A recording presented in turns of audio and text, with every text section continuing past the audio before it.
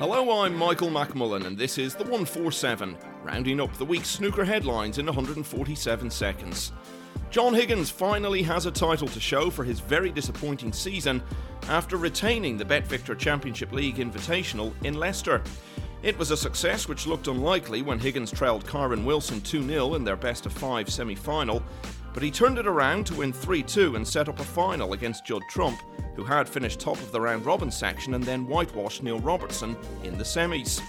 From 1-1 in the final, Higgins pulled away to win 3-1 and become the first four-time winner in the event's history, breaking a record he had shared with Trump.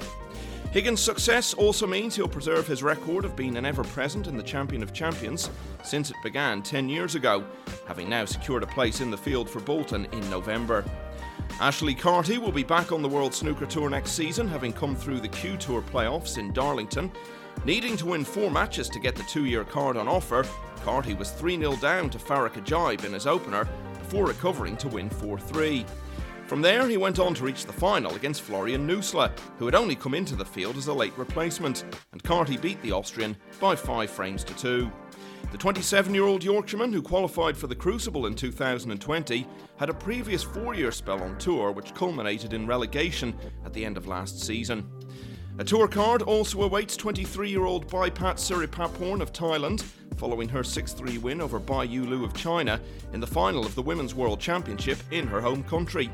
Bai made an impressive tournament debut at the age of 19, including a 1-2-7 which was the highest break ever made in the championship, and led the final 3-2 before losing the next 4 frames.